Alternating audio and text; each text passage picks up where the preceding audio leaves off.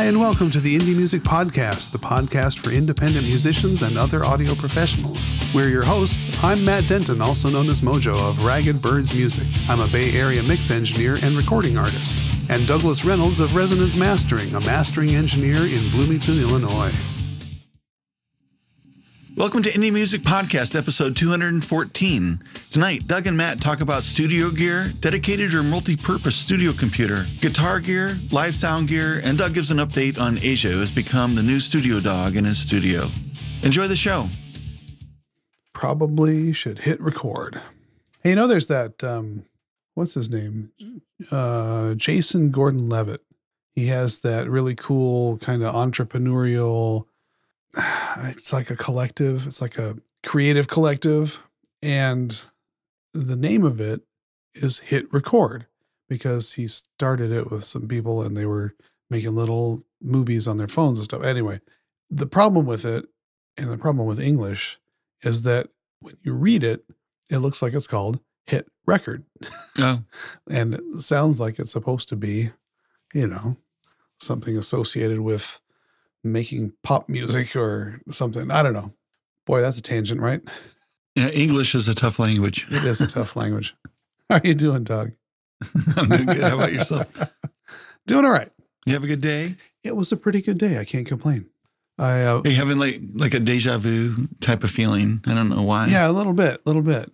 No, I actually volunteered at the school where my kids went today for a couple hours, getting desks set up. Things are opening back up here. Oh, how cool. I got to see some like teachers and staff that I haven't seen for a long time. My kids haven't been there for the better part of a decade now, but it's right down the street. It's just funny. You walk in the halls and like most of the things are the same and you feel like, oh, that could have been last month rather than, 8 years ago or whatever. It's so strange. That's crazy. I used to do that too. I actually was like volunteer teacher's helper. Yeah. And I'd go in, and this was like kindergarten through second grade. Yep. It was really neat. I enjoyed that a lot at that time. Yeah, it was a lot of fun. No, I mean, we basically almost lived at the school for like 10 years as all three kids went through there. We were room parents. I drove on many, many field trips, helped out in the library. And I mean, yeah, we were kind of involved. That's why I still know all these people. It's funny though. It's kind of weird to go back and also pretty cool because the older the kids get, the less the school kind of wants you around until finally they go to college and they don't care if they ever see you. They just want your money. Yeah. But yeah, so that was a nice thing to do today. Right on. So let's see, we were talking earlier about like studio gear. Well, we actually got into it last episode too about like dedicated studio gear and well, yeah, because you were shopping for a new guitar amplifier, a tube amp for your studio. Yeah. So what you didn't tell me was what prompted that. What made you go, you know what? I need a new tube amp for my studio. My JC77 has got some hiss in it. Oh. And I was recording the other evening, and it was really bothering me. Huh. And although I have other amps, I thought this was a good idea to spawn the action of getting a new amp. Yeah. So, is that the Roland, the Jazz Chorus? Yeah, I've got a JC77, and I bought it way back in the late 80s. Okay.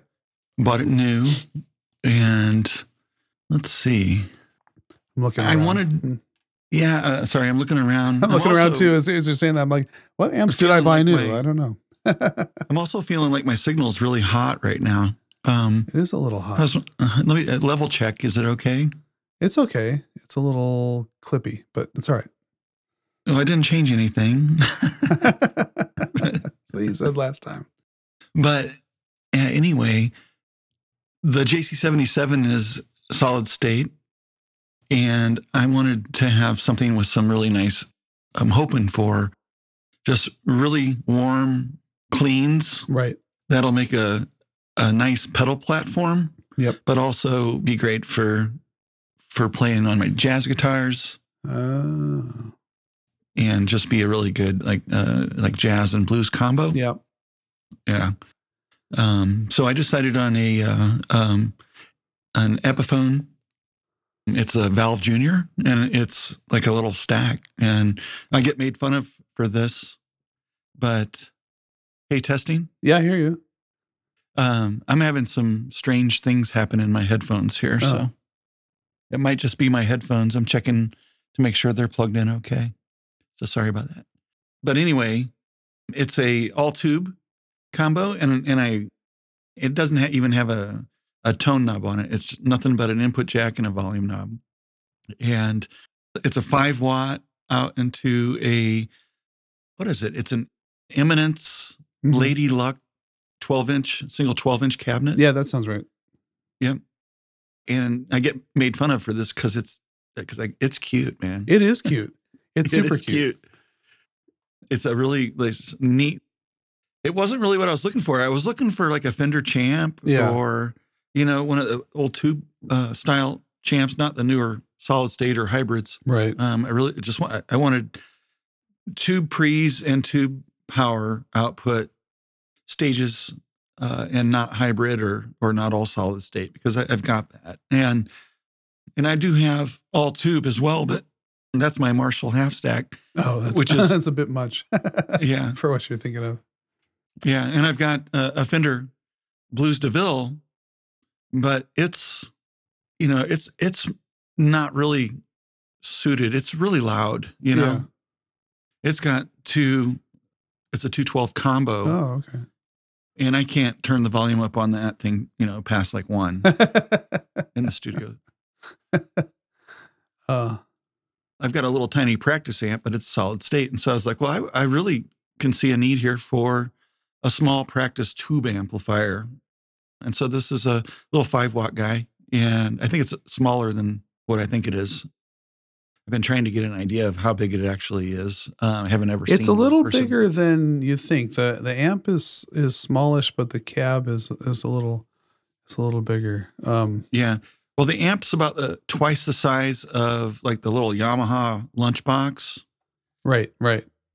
And, and that's not tiny, but I think it's going to be about like, I'm imagining it's about half the size of my Marshall head widthwise. Yeah, that seems about right. It's smallish.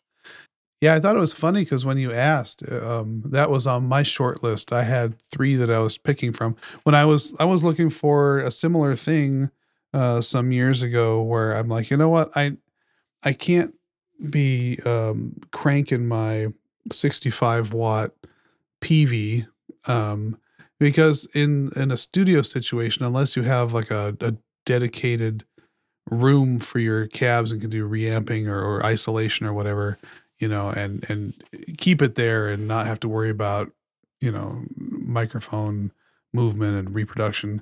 It's nicer to have a smaller amp for a studio because you can theoretically get bigger tones, is what I had heard. And so I was looking for something, and that was like number 3 on my short list. And the other one was the Bagheera. And then what I ended up buying was the VHT 5 watt, which actually is a little more versatile than I expected because it has a pull gain, like the volume knob. You can pull it up and it adds more gain. Oh, does it? I think I almost wish I went with the Bagheera, and I don't remember why I chose this one or didn't choose that one. I think I was hoping that this one had a headphone out, but they don't really do that. But yeah, it was a similar situation. And I do remember going down to Bananas in San Rafael and trying the Epiphone, and it's just so retro and cool. But I think I was shying away a little bit from having only the volume knob, and I was like, I don't know if I'm savvy enough to figure that out. Now I'm like, does this Epiphone have a headphone? I don't think it does. Most don't. That's rare. I think it's got an input.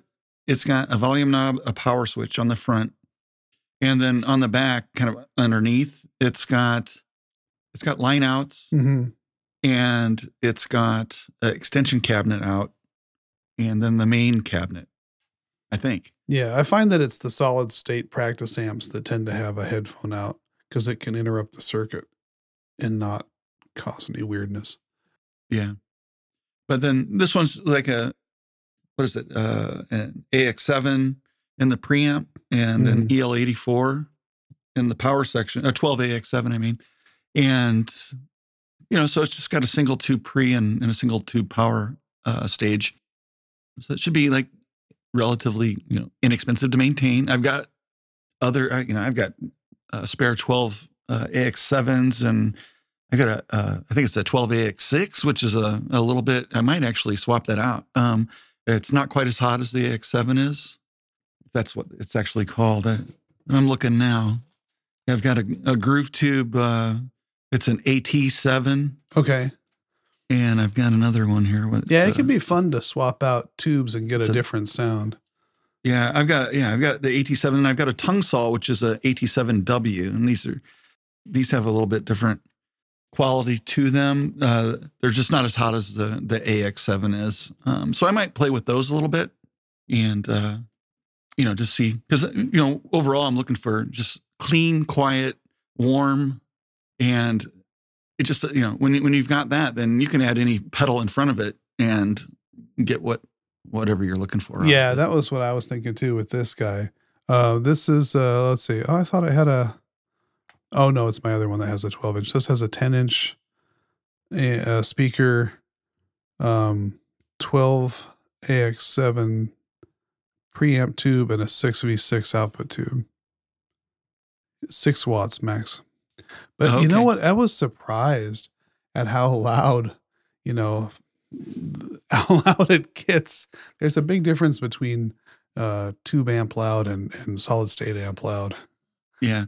Well, and just like wattage, if you look at it, in just amplification, I mean, 1 watt is, when translated into voltage to the speaker is loud. Yeah.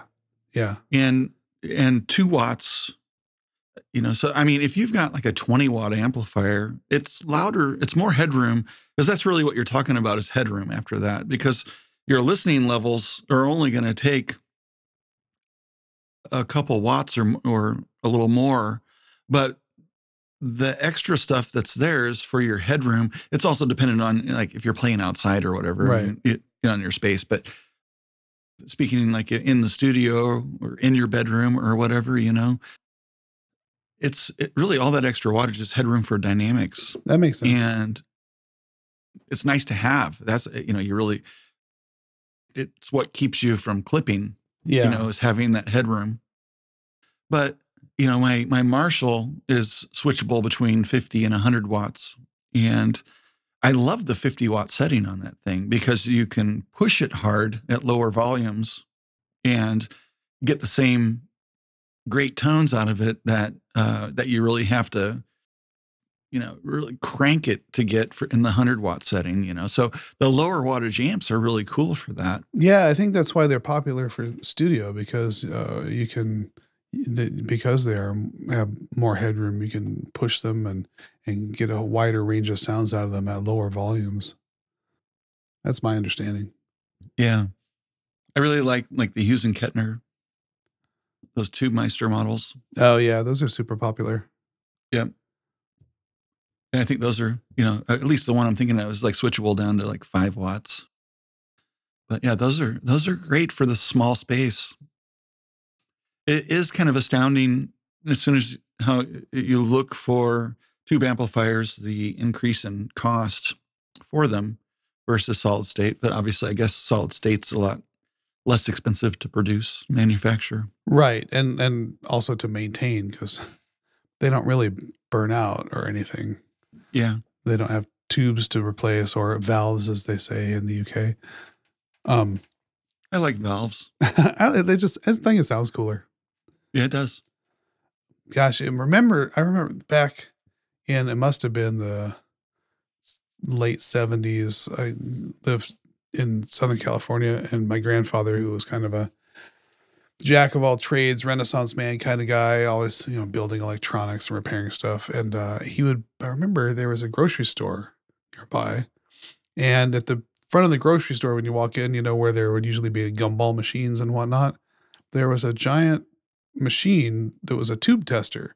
And he would bring, a little box of vacuum tubes, and there was just all of these sockets on the top of this thing. It was like the size of a stove, right?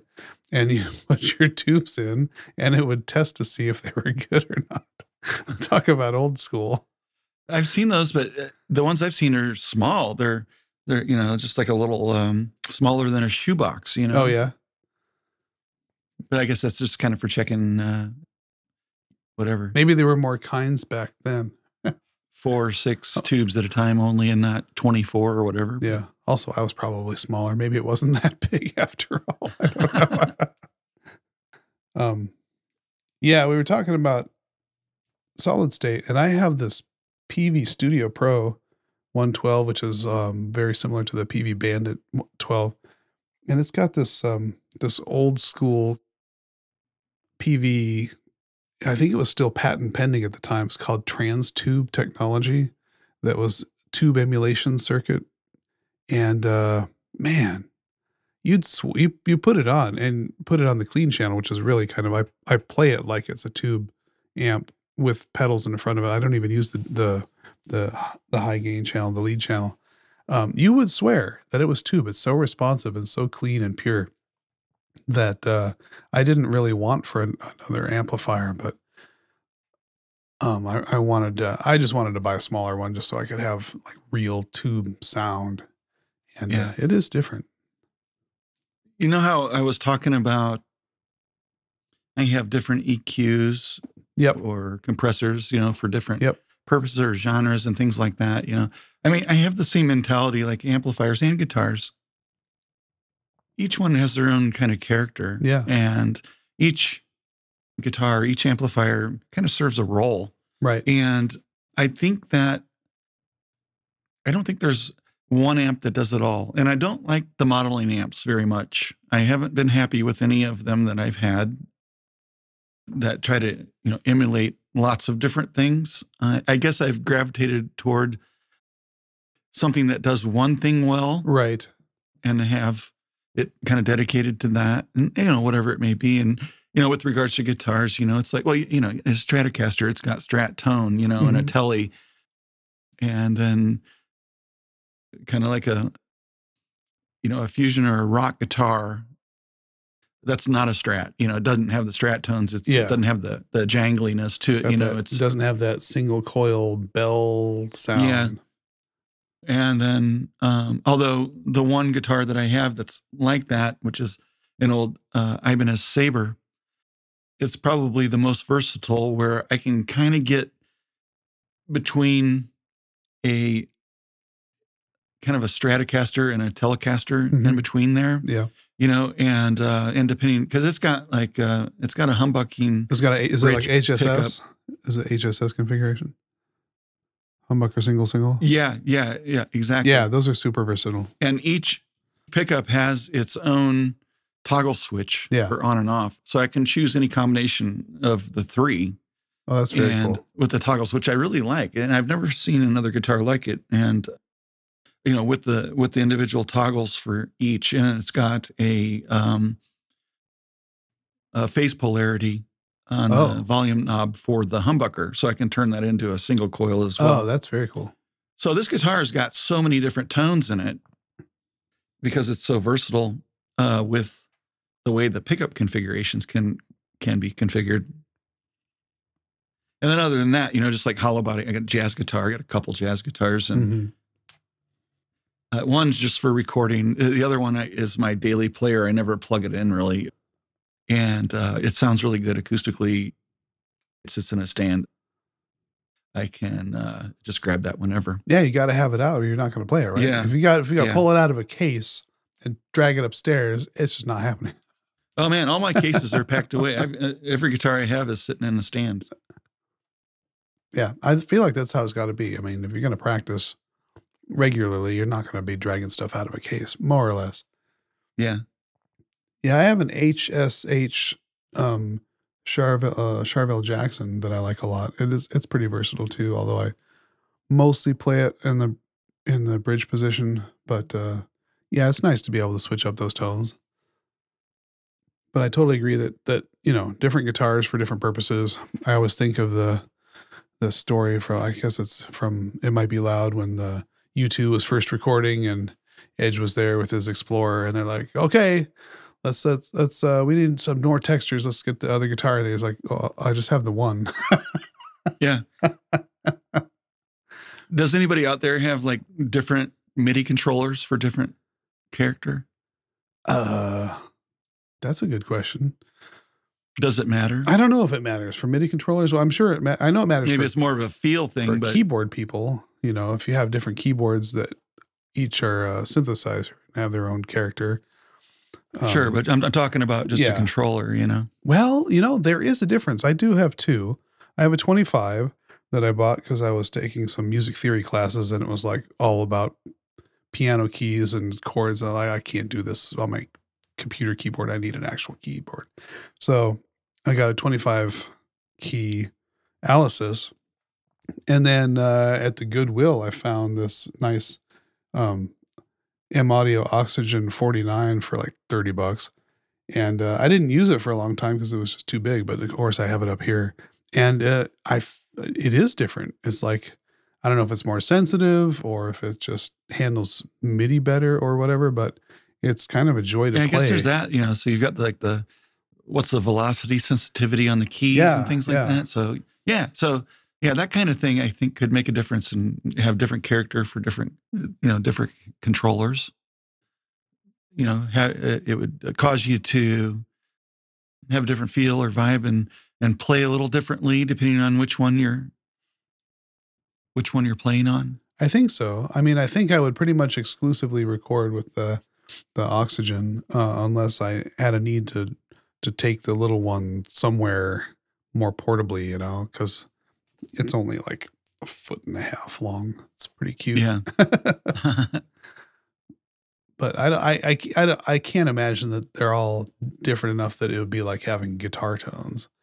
I mean, I got a hollow body, I got a Les Paul, I got the Jackson, I got an acoustic. I mean, in each one is different enough that you wouldn't interchange them without knowing exactly why. Yeah. Now, like my studio stuff and the actual mastering gear that I have and the guitars and amps. Now, this whole studio varies, conversely to like the live equipment that I have. But I don't focus on live sound engineering like I do in the studio work. I work with one band. I don't do live engineering as a live sound company or anything like that. So I'm a band member with one band basically, and I just do sound for them. And it's a lot of fun. But the whole equipment thing is a completely different perspective for me. Yeah. And it definitely, for those that focus solely, I would imagine that the way that they look at their live sound reinforcement gear is akin to the way that I look at the dedicated studio gear and things like that, and how much different equipment can bring, to different bands that you're working with and stuff like that. But I'm working with a single band, and the only thing that really changes is the songs that they're playing. Sure. And but it's the same musicians and things like that. So the rack for my live setup is static. I've got a digital effects processor, and what I use is determined by what the band likes for reverb and delay and things like that. Oh, yeah. Typically on the vocals. So the singer's kind of saying a little bit more reverb, Of course. and or whatever. And beyond that, it's EQ, and I've got a drive rack, which I use for setting up the PA system for the room and things like that. That changes every time. However, we use the same PA every time, and so that all of our PA equipment is programmed in there, and I just pull that up, and then it's just a matter of EQing the room. That's the only thing that changes for the, in the EQ. And then on the board, set everything at unity and then go through and adjust the gains. And the EQ section on the board doesn't change much unless there's a difference in the room that I haven't been able to handle in the outboard EQing or something like that. Or as people come in and the EQ of the room changes because the crowd, that might be handled on the board, because sometimes it may not be the whole mix. It might just be, I just lost like the cymbals. They're getting drowned out now because it's all getting absorbed. I was literally just about to ask you what does change when the room fills up? The high end, the people absorb the high end mostly? Yeah, for the most part. Yep. It gets more mid-rangey. Yeah, you lose. Yep. Yeah. And so you start tweaking up, some of the highs. The singer, I have to work on the singer's vocals, and I think there's most of the work that I do all night long in these gigs and where the changes are happening on the board is with the vocals. Yeah, that makes sense, because that's the important part, right? The guitar stuff is all about levels and cueing solos and things like that. Right. The drums are pretty static. It's just some minor EQ tweaks as the room kind of changes, and just that's just a matter of listening throughout the night, and making adjustments there. But for the most part, it's a completely different beast than working in the studio for me. Yeah. Now, is the board yours? Do you take your own board with you? Yeah. So okay. Yeah, the board and the rack, and the effects unit's actually the band's, but it's in my rack. Oh, okay. And the PA is theirs. Basically, everything is mine from the stage box back. Yeah, is my domain. And but okay, so you have the luxury of being able to say, okay, on your board, which channel is going to be the singer, which channel is going to be the guitarist. Oh yeah, it's all taped on there. It doesn't change, And so actually everybody knows their assigned channel number. And so those guys will go ahead and plug their microphones into the stage box, into their designated number. And I'll come through and double check things. And then I'll set up, when I'm setting up mics, and basically just cleaning up wires and stuff like that. And running monitors. Yeah. So yeah, that's everybody's got an assigned channel, and it stays. It's the same every gig. Yeah, I've never done live sound, but I'm always like peeking in the back to see what's going on at clubs and stuff. And in a place where it's a dedicated venue, the board doesn't change; it stays there all the time. I imagine they do the same thing, sort of. They'll put the lead singer in one channel that they know it's going to be there, and they'll put the backup mics and other dedicated channels, and just so that they don't have to reinvent the wheel every night. That wouldn't make any sense. Yeah. I mean, with us, everybody helps set up and everybody helps tear down. We don't have roadies. It's just we're playing clubs, and right. When we can, outdoor venues that are like town festivals and things like that in the summertime, and the beer festival and things like that. Now those would be interesting, because I imagine that, they have beer. Well, yeah, they have beer. Now I was picturing different sound guys coming in and out, but maybe they don't. Maybe they have one person dedicated for the whole show. Sometimes they do. And sometimes I might run sound on the venue equipment if it's set up, but that's about like 1% of the time. Oh, okay. Yeah, I'm picturing all the different scenarios, but maybe they're not as varied as I thought. Some of these festivals, they have it's bigger. They have a festival engineer, and they'll have like a monitoring engineer, and those guys are working all day long for the bands. In those cases, I would probably come up and either run the board, or I would be standing with the festival engineer and working with him, through the band, because he doesn't know the band. and so I might actually, he just may make sure it's all set up correctly for me because I'm not familiar with his equipment. Yeah. And then I would run the board, once he's got everything set up. But that doesn't, there's only one of those a year, so it's. Wow, this is starting to, just talking about this and thinking about clubs, this is getting me all excited to go back and listen to some real live music in person again. Yeah, well, with all of the vaccines now, the gigs are starting to get scheduled. Yeah, I've noticed that. I feel like people are seeing the end in sight here for most of the stuff that's been going on over the last year, which is fantastic. I think that by this fall, things will be relatively normal-ish. Yeah. Remember like a year ago when we were doing this podcast and this we went into lockdown and people thought it was going to be like 2 weeks and you and I were like, yeah, no, this is going to be a good 6 months easily. I still didn't think it was going to be over a year, but no, I also didn't anticipate that so many people would, have a problem being safe. Right. And I also don't have like a whole lot of confidence that it's still not going to be a problem even after vaccinations.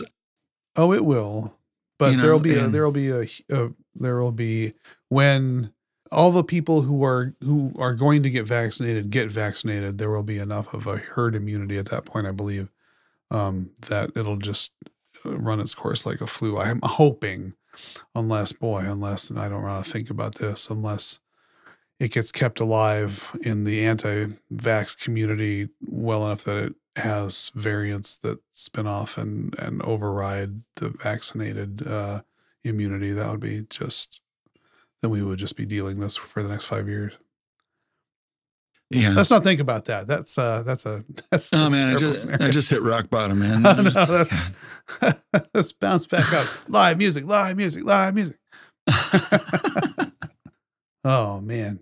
But anyway, that was what I was thinking about as far I may just cut that whole part out. And to answer your question, why did I want to get this amp? Because it has what I hope to be a character that's going to fulfill a little niche, and that's how I kind of look at all the equipment in here. That it's all kind of a niche orientated, purposeful component to achieving some end. Yeah, as long as you're not filling every niche in your studio with niche stuff. Well, don't step in. Don't get in my way here, man. Because I know you got full on corners that could be filled up with stacks of things. Look at that space over there. Look at that space. That space needs another amp. And this space over here needs a plant, and that space over there needs a freaking lava lamp, man. So yeah, you gotta get a lava lamp. And I need hanging light, like string lights. Yeah, your studio, man, it's looking pretty fly already. I'm really curious to see when you get it all tricked out with the ambiance. But, I haven't even begun on ambience yet, and I still have some diffusion work to do. Oh yeah, and I have a couple of clouds that I want to hang. So I don't know what comes first. What comes first, ambience or acoustics? Well, if the acoustics determine where the ambiance goes, but it'll be it's a working studio already. You're already out there spending time. I feel like I would start working some ambiance in. Certainly, you lost your plants, didn't you? You accidentally set your plants on the mantle and they got appropriated. Yeah, because I didn't have rookie lighting figured out. I bought the plants, but I didn't know what I was going to do about lighting for the plants yet. And so I said, well, I'll just put them here on the fireplace mantle for now.